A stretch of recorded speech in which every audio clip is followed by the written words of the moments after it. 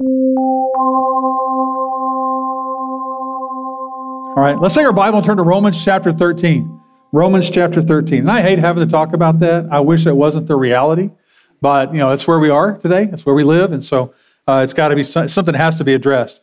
Week 4 of our series, the 4 pillars of financial strength. And when you read the Bible, it's abundantly clear that God is very, very passionate about you and I having financial strength because it does so much for our lives. And we're going to see that even more clearly starting next week.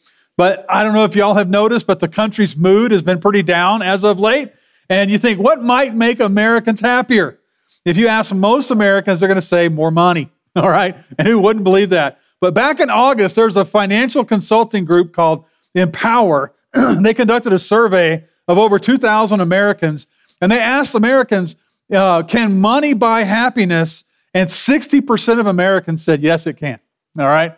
And so the share was highest among millennials, those people that are, in their 20s and 30s right now. 72% of our younger people said, yeah, I think money can buy happiness. And it was lowest among what you might call the greatest generation, the builder generation. Less than half, 46%, say they believe that money can buy happiness. That's probably because they have money and the millennials don't, okay? But it begs the question. They asked then, what salary would you need to feel happier? And look at this chart. This is really amazing. Americans at almost every economic level, they all agree, I need about $20,000 to $30,000 more dollars a year to be happy.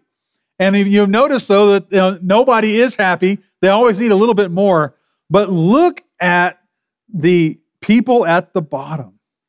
The people who have the most money, look how long that delta is, that bar at the bottom. The people at the bottom of the chart, those making $150,000 or more, or those making $200,000 or more, they actually need a lot more money to be happy than the other people who, most everybody else. Isn't that remarkable? It's almost as if the more you have, the more you want, which, by the way, is exactly what Solomon tells us over and over again in the book of Ecclesiastes. No matter how much they make, most Americans believe if I just had a little bit more, then I would be more happy. And this insane longing for more, it drives us to overwork, overspend, overcommit, and overdo. And in the midst of all the hustle, the hurry, and the heartbreak, most human beings overlook a vital truth. And that is this. Hebrews 13 says, this world is not our home. We are looking forward to a home yet to come. All right? Hebrews 13:14. And so the third pillar of financial strength is this whole idea of detachment. Detachment. All right. And I just have to tell you this morning, I'll be honest with you, this is such a big topic. This affects all of our lives. Not just how we spend our money, but how we spend our time, how we spend our energy, the affections of our heart, everything. And I just feel so inadequate in this area because I struggle so much with this as well. Being detached from this present world and thinking more about the eternal things to come than the present things that are. But that is where we are going to be going today. And I just want to ask you to be really have your heart, really soft and tender toward this today, because I don't know if there's a more important topic in the Christian life than this whole idea of detachment. Romans 13, if you're a Roman citizen back in Paul's time in history, government was so unfair. Every time you turned around, there was some kind of a tax, there was some kind of a fee for something. Paying taxes required 1/3 of most people's income, which, by the way, that's also true for Americans today. Between 1/3 and 40% of most people's income is going to pay taxes of some kind. And the Roman tax laws benefited the wealthy, and the common folks were angry. They were saying, we need more money. Y'all are taking all of our money. And so, inspired by the Spirit of God, Paul simply and directly tells the Roman citizens, you need to pay your taxes, all right? Because God has instituted the governments that we have. And in the context of this, the Holy Spirit moves the Apostle Paul to kind of more broadly talk about financial stewardship in general, because our Father in heaven wants us to be a good steward or a good manager of the resources that He places in our hands. And so Romans chapter 13, verse 8, I'm going to read from the New King James Version because I really love the way it sounds here. He said, owe no one anything except to love one another. He who loves another has fulfilled the law. For the commandments, you shall not commit adultery, you shall not murder, you shall not steal, you shall not bear false witness, you shall not covet. And if there is any other commandment, they are all summed up in this saying, namely, you shall love your neighbor as yourself. Love does no harm to a neighbor, therefore love is the fulfillment of the law. Listen to verse 11. And do this, knowing the time, that now it is high time to awake out of sleep, for now our salvation is nearer than when we first believed. The night is far spent, the day is at hand. Therefore let us cast off the works of darkness and let us put on the armor of light. Let us walk properly as in the day, not in revelry and drunkenness and lewdness and lust, not in strife and in envy, but put on the Lord Jesus Christ and make no provision for the flesh to fulfill its lusts. Look at verse 8 when he says, owe no one anything. That's in the present imperative. It means don't go on and on and on owing other people money. And that brings us to our first pillar, which is freedom. Debt has the awesome power to deprive you and I of our freedom. Look at verse 9 and 10. When he talks about these 10 commandments, he says, thou shalt not steal, et cetera, et cetera. Then he says, thou shalt not covet. And we talked about this last week, that contentment, a life free of covetousness is one of the real pillars of financial strength. But now look at verse 11 and 12. When he says, now it is time to awake out of your sleep. Your salvation is nearer than when you first believed. The night is far spent, and the day is at hand. I don't know if you've ever heard this about this in history books, but back in November the 12th of 1833, the greatest meteor shower in recorded history. Now these days, it's if you see maybe a dozen shooting stars in an hour, you're like, man, that was amazing. That was fantastic. Well, on this particular night in 1833, somewhere between 60,000 and 100,000 shooting stars were recorded per hour. And this went on for hours all through the night. It was unimaginable. People said they had never seen rain fall as hard as they had seen the shooting stars that night. And the sky was so bright that it actually was lighting up the interiors of people's homes. And people were frightened, obviously. They thought the world is coming to an end. And one woman ran into her boy's bedroom, and he was sound asleep. And she said, wake up, the world is ending. And the poor little boy, he's kind of rubbing his eyes, he's kind of groggy, and he looked out his window and he saw these flashes of light, and he ran to the window and he started jumping up and down. He was so excited. He said, is this the day? Is this the day that Jesus returns? Isn't it amazing, the difference in perspective? The woman said, the world is ending, and the little boy said, Jesus is coming. And he was excited and she was afraid. This world is not our home. We are strangers and aliens here, sojourners. We're just passing through. And Paul is seeking to build a sense of urgency into you and me as it concerns the way that we live. And when the Bible mentions sleep in this context, it means leading a spiritually lethargic life. And its message to the Romans is, we don't really have time for that. God will come at any moment. He says, wake up, get moving, live your lives in a way that honors Him. 1 Corinthians chapter 7, verse 29 says, we do not have much time left. So starting now, those who use the things of this world should live as if they were not dependent upon them, because this world in its present form is passing away. I don't know how that hits you, but boy, that hits me like a brick when I think about that. How I live my life on a daily basis as if this world is all that there is. Now you might say, wait a minute, Paul wrote this 2,000 years ago, and he said the night was nearly over then. How could it be nearly over when 2,000 years have gone by? Remember what Jesus said on the cross. He said, it is finished. It is finished. There are no new promises to be made. There are no new covenants to be ratified. There are no new books to be added to the Bible. There are no new laws to be written. There are no new promises to be made. There are no new dispensations to come.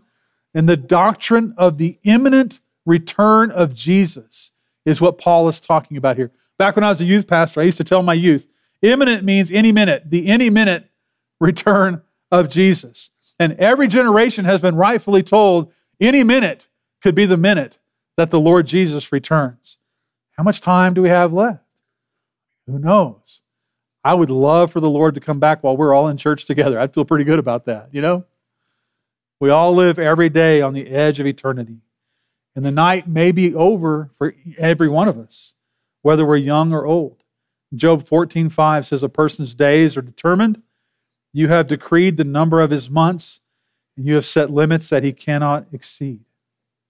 Paul is telling you and me, live a life that honors God and do it now. Don't wait for another day.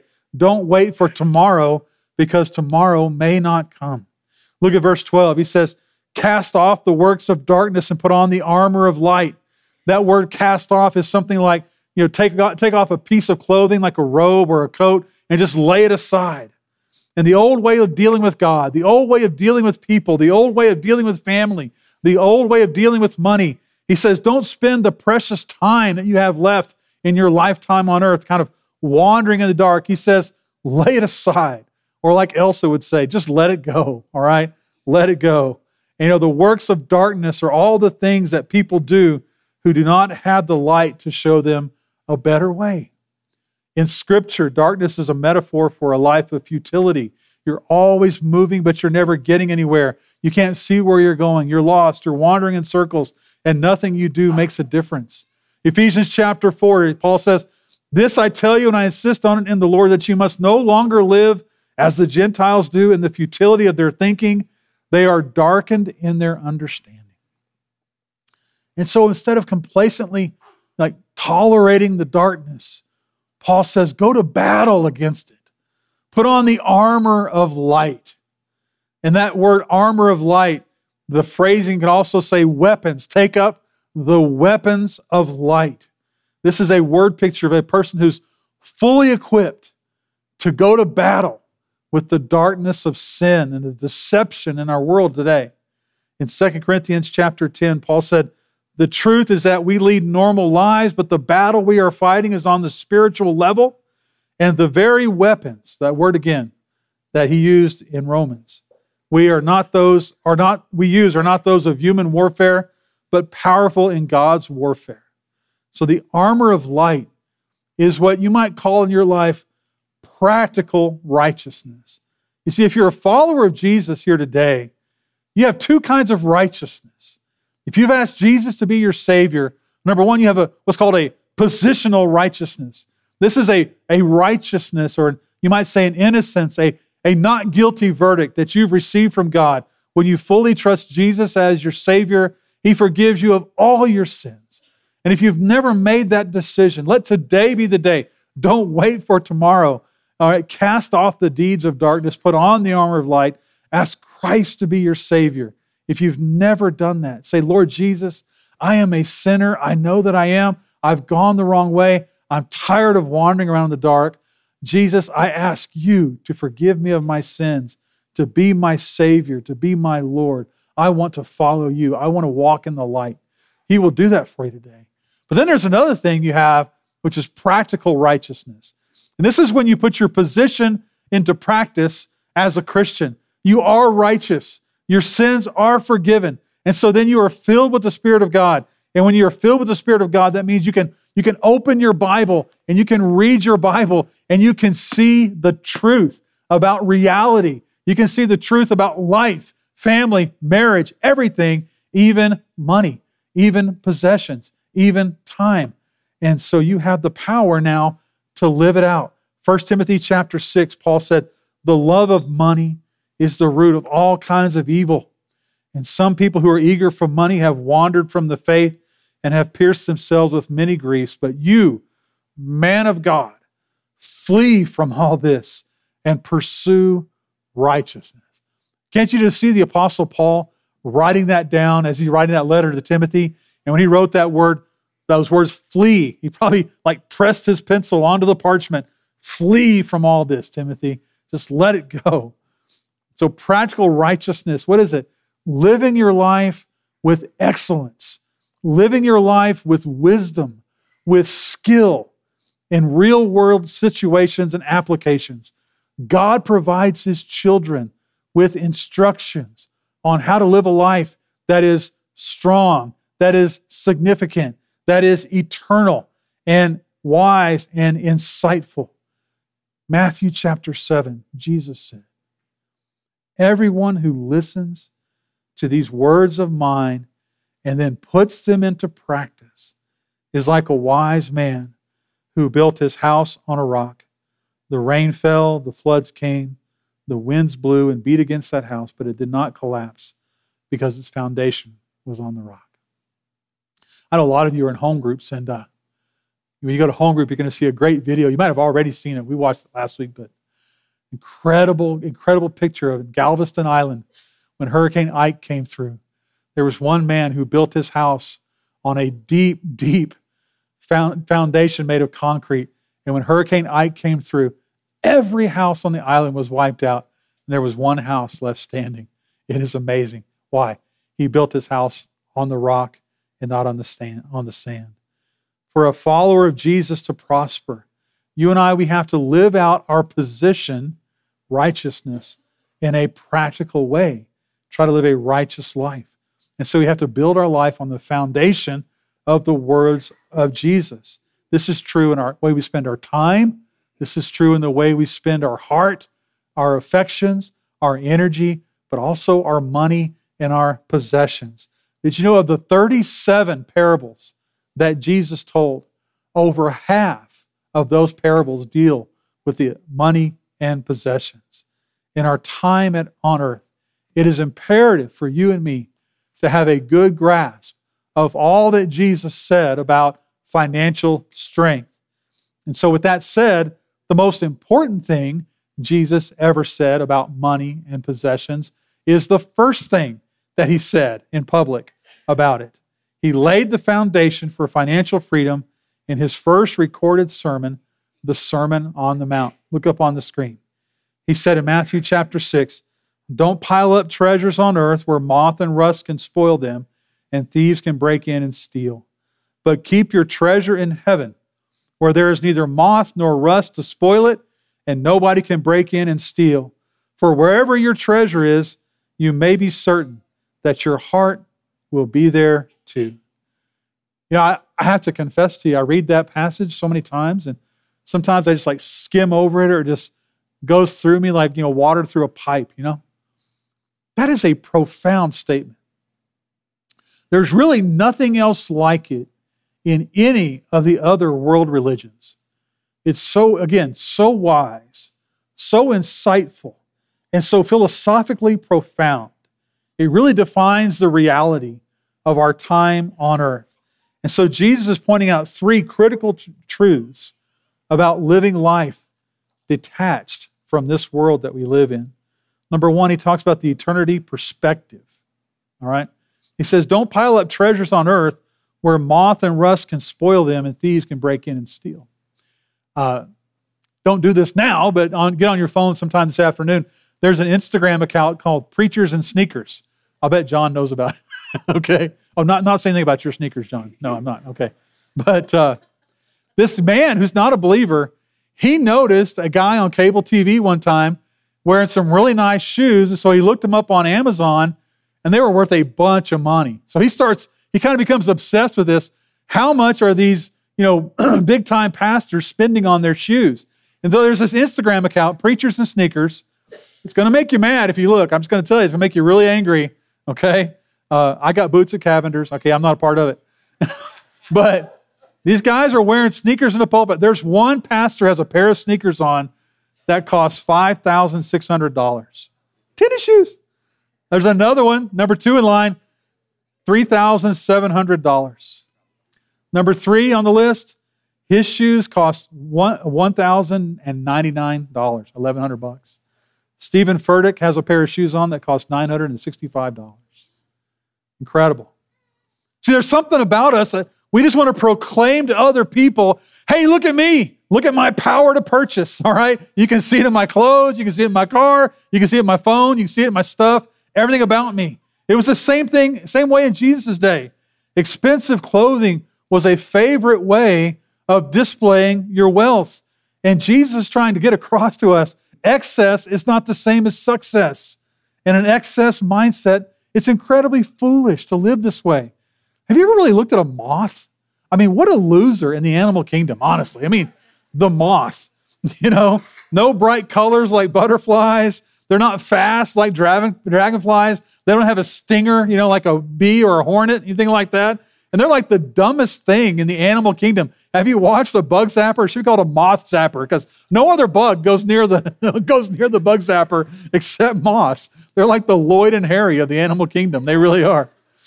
But I think Jesus intentionally chose the moth as a culprit here because it drives the point home that the riches of this world, they're incredibly fragile. They're so feeble and frail, and it's just futile to accumulate these things because something as small and as insignificant as a moth can take the riches of this world away from you. And if something as insignificant as bugs are going to take away the riches of this world, death certainly will. When John Rockefeller died, if you had taken the money he had in the early 1920s and put it in today's terms, he was worth $400 billion. By far the richest man who's ever lived. And when he died, a group of reporters asked his accountant how much he left behind. And his accountant said passionately, "All of it, gentlemen, all of it." That's what he left behind. James said it this way, "You rich people, listen to me. Weep and wail over the miseries that are coming upon you. Your riches have rotted away. Your clothes have been eaten by moths. Your gold and silver are covered with rust, and this rust will be a witness against you." When? When you stand before God. You have piled up riches in these last days. What does he mean by last days? This is the last era of human history that we're living in. Jesus could return at any minute. Now, I realize this is an enormously difficult task. It really is. But we must learn to think of ourselves from an eternal perspective. Think of our lives as a hyphen and a line, all right? Actually, I shouldn't say line, it's a ray for most of you who are into geometry. A ray is a line that goes on and on and on into infinity. And you see the hyphen, that's your lifetime. And the ray is your lifespan. Those two things are not the same. Your earthly life is your hyphen on your gravestone. Whenever I'm asked to do a funeral, and I'm always so honored to do so, I don't know why I started doing this, but I get on this age calculator on the internet, and I calculate exactly how long that person was on earth. The last funeral that I did, a man who walked this earth for 60 years, 8 months, and 17 days. Not all that long. Eternity is the line or the ray. It goes on and on and on in that direction. But the direction of the ray is determined by the hyphen. That's what Jesus is trying to drive home to us. The direction the ray is going to go is determined by the hyphen. Jesus told a parable of a man who was suddenly blessed with a huge windfall. He had an enormous crop. He was wealthy overnight. And this is what he said. This is what I will do. I'll tear down my barns and I'll build bigger ones.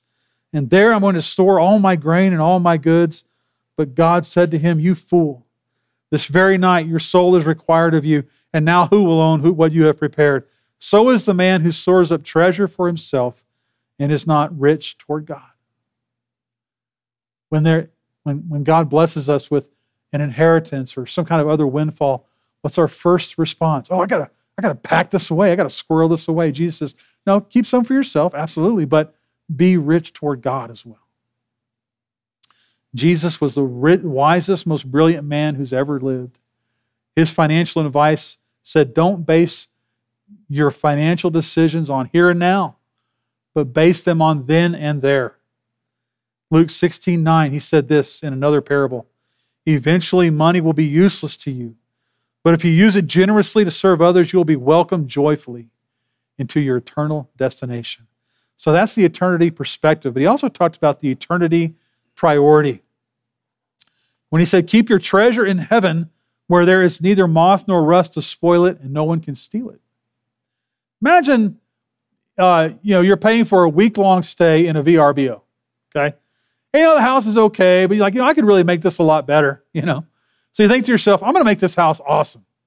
And so you go to Home Depot and you buy tools, you buy materials, you've been working on the house, and man, you're going hard, man. You're staying up late at night and, you get new fixtures, new wallpaper, new paint. You knock out a wall here, put up a new wall over there. You go to IKEA, you get a bunch of new furniture. You go to Lowe's and you get a bunch of new plants. You put plants in the yard, put some potted plants in the house. And the owner comes to you after you've been there, let's say a week, and he says, hey, it's time for you to leave, bro. I mean, my next tenant's going to be here tomorrow. And you're like, I can't leave. What about all my hard work? What about all the money that I spent? All the stuff that I bought? And the owner says, hey, I guess you don't understand how this works. This is not your home. This is mine. All that time, energy, and money, you have to leave it all behind. You look like a fool. Like, well, I'm taking my potted plant. I'm taking that, Jesus' goal for you and for me is an entirely different life vision for our time, our energy, possessions, pocketbooks, everything. You see, in the American economy, we work for wealth. But in the kingdom economy, wealth works for us. And so Jesus is trying to say, live for a greater wealth than those who love the things of this world. In 1 Timothy chapter 6, he said to Timothy again, tell those who are rich in this world's wealth to do good, to be rich in helping others, to be extravagantly generous. And if they do that, they'll build a treasury that will last, gaining life that is truly life. For the people who don't understand this, the people that the Bible says, the people of this world, the boundaries of their existence are that hyphen, birth and death. And the only things that are important to them are the things that lie between these two events. But if you know Jesus as your Savior, and you know this world is not your home, the boundaries of your existence are so much wider, so much more vast than anyone else.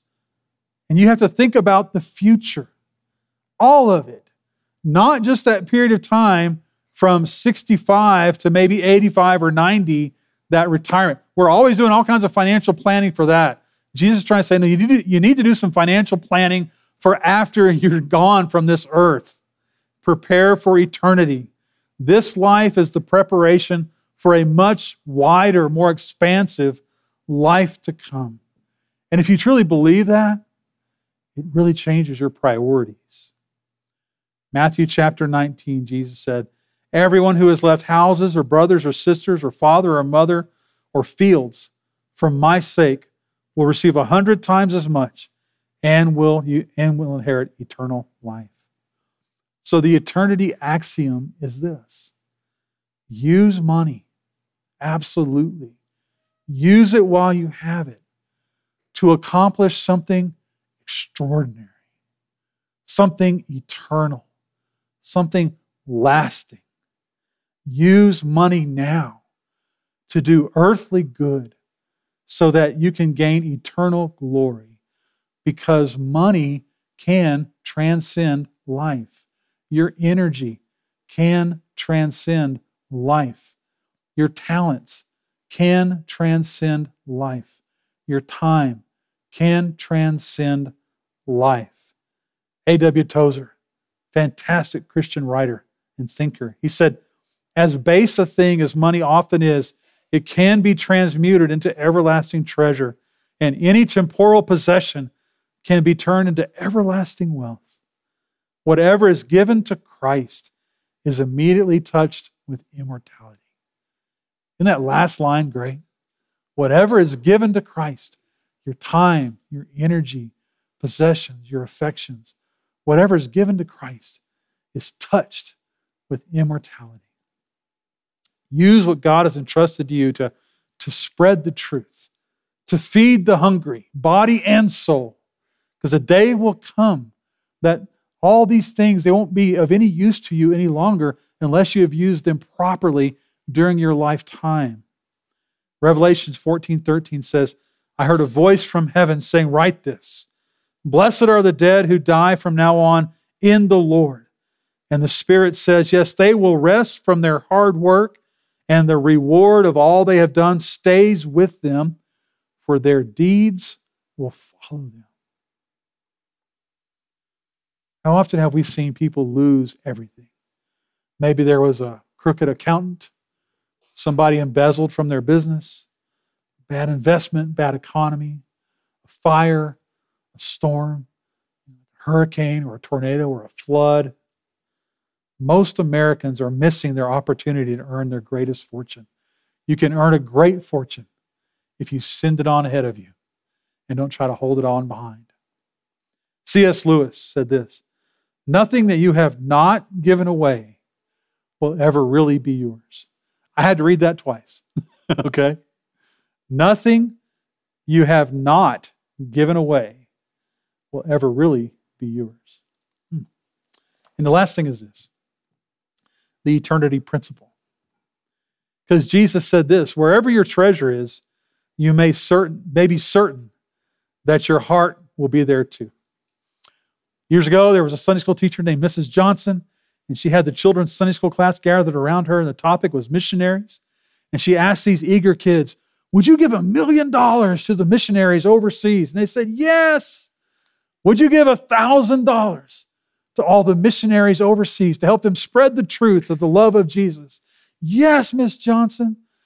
She said, would you give $100 to the missionaries to spread the love of Jesus all overseas? They said, yes. And then she said, would you give $1 to the missionaries? She asked. And the kids got real quiet. And she's like, what happened? And she looked over a little boy named Johnny, said, Johnny, why did everybody get so quiet? He said, well, I can't speak for the others, Miss Johnson, but I didn't say yes that time because I actually have $1. I heard someone say one time, money isn't everything, but it's way ahead of whatever's in second place. And Jesus is really trying to communicate to you and me a very important principle of life, that money is a heart issue. Money, like nothing else, can get a grip on our heart, our very heart. And it is possible for money to occupy such a big place in your heart that it can become your first love. Again, another letter to Timothy. Paul said this, know this, Timothy, that in the last days there will be very difficult times, for people will love only themselves and their money. And Jesus often spoke about the temptation that we all face, and that is to fall in love with our money. Use money, absolutely. Spend it, save it, earn it, grow it, but don't love it. You never want to become overly attached to things and money. And when we think about being really attached to money, we often have this image in our minds of someone who goes out and just spends enormous amounts of money on all kinds of luxuries and things like that. But there are a lot of people out there that really, really love money but don't spend it. We call them misers. And Guinness Book of World Records has the world's greatest miser. Her name was Hetty Green. She was born into a wealthy family back in the mid-1800s. She had a very religious upbringing, very religious woman. She took $5 million she inherited from her father, and she grew it to $200 million back in 1916. So that'd be worth $5 billion today. And during the Gilded Age, she was known as the richest woman in America. But despite her wealth, she was known for going to extreme measures to hang on to every penny.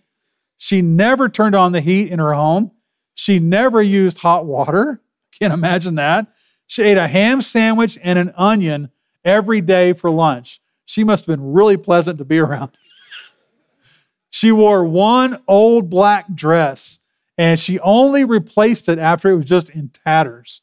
And her nickname was the Witch of Wall Street because she dressed in that same black dress every day. Most tragically, she had an adult son who broke his leg. And she searched and searched for a free clinic because she didn't want to spend money getting his leg reset. And she searched so long for a free clinic, eventually gangrene set in and he had to have his leg amputated. Now, I don't know what happened to the billionaire heiress, Hetty Green, but I can be certain of one thing. that she didn't have a generous heart. What a terrible thing it would be to stand before the Lord Jesus and have him look at me with this puzzled look and say, Les, that was a remarkable performance. It really was. But how did you miss the entire point of why I prospered you? Why I gave you life and energy and breath and the ability to work? How did you miss the entire point? We're all moving closer to that inevitable day when everything that we own, everything that we have will mean nothing. And the only thing that will matter is what we've done. What we have won't mean anything. What we have done will mean everything. And we'll stand there without a cent. No bank account, no property, only our character and our conduct. Jesus talked about this day in Matthew chapter 25. As the people are lined up, he says to the righteous, there at the judgment seat, Matthew 25, my Father has blessed you. Inherit the kingdom prepared for you before the creation of the world. I was hungry, you gave me something to eat. I was thirsty, you gave me something to drink. I was a stranger, you took me into your home. I needed clothes, you gave me something to wear. And whatever you did for one of my brothers or sisters, no matter how unimportant they seemed, you did for me. So the principle is this. Wherever you choose to put your money, your heart has to follow. Your heart has to follow. And so with that said, I want us to think about this as we leave today. God places money in our hands, not so that we can love it, but so that we can express our love for Him. All right? Let's bow our heads today. With every head bowed and every eye closed. As I said earlier, I know this is a really heavy topic. I understand. Really heavy topic. But it's so important. I mean, you see the consequences. You see the stakes. So incredible. And I just want to reassure everybody here that Jesus is not saying sell everything you have and move to Gaza to be a missionary. That's not what the Lord is saying here. He might be saying that to you. And if He does, go. By all means, go. Because the place that you so desperately want to be is the center of God's will. I want that for you. I want that for me. I hope I'm always being sensitive to that. But sometimes that involves letting go. Letting go. This world is not my home. Living for eternity. For that eternal home, that eternal life to come. Because again, the hyphen determines the direction of the ray. So this morning, I just want to ask you to go before the Lord just in a real quiet way and just ask the Lord to impress upon your heart. Just say, Lord, are there some places in my life where I'm clinging too tightly to this present world? Or are there some places where I'm so attached? Lord, I want to be detached from worldly things. So ask the Lord to show this to you today. I'll be quiet for a moment or two. Then I'll pray for us, and we'll go to the next part of our service this morning.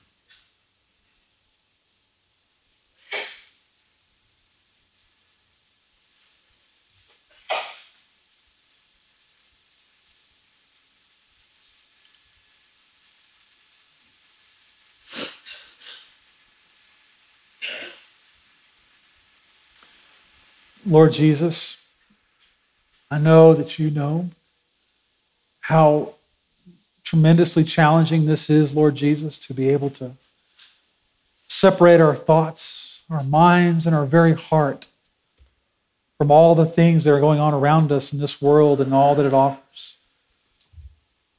Lord Jesus, so many of those things are really, really good. It's a challenge, Lord Jesus. And I just ask you, Lord, to come and move in all of our hearts in such a way, Lord, that our affection for you could grow to such a degree that, Lord, it would be an easy thing to let go of lesser things because our love for you is so tremendous, so overwhelming.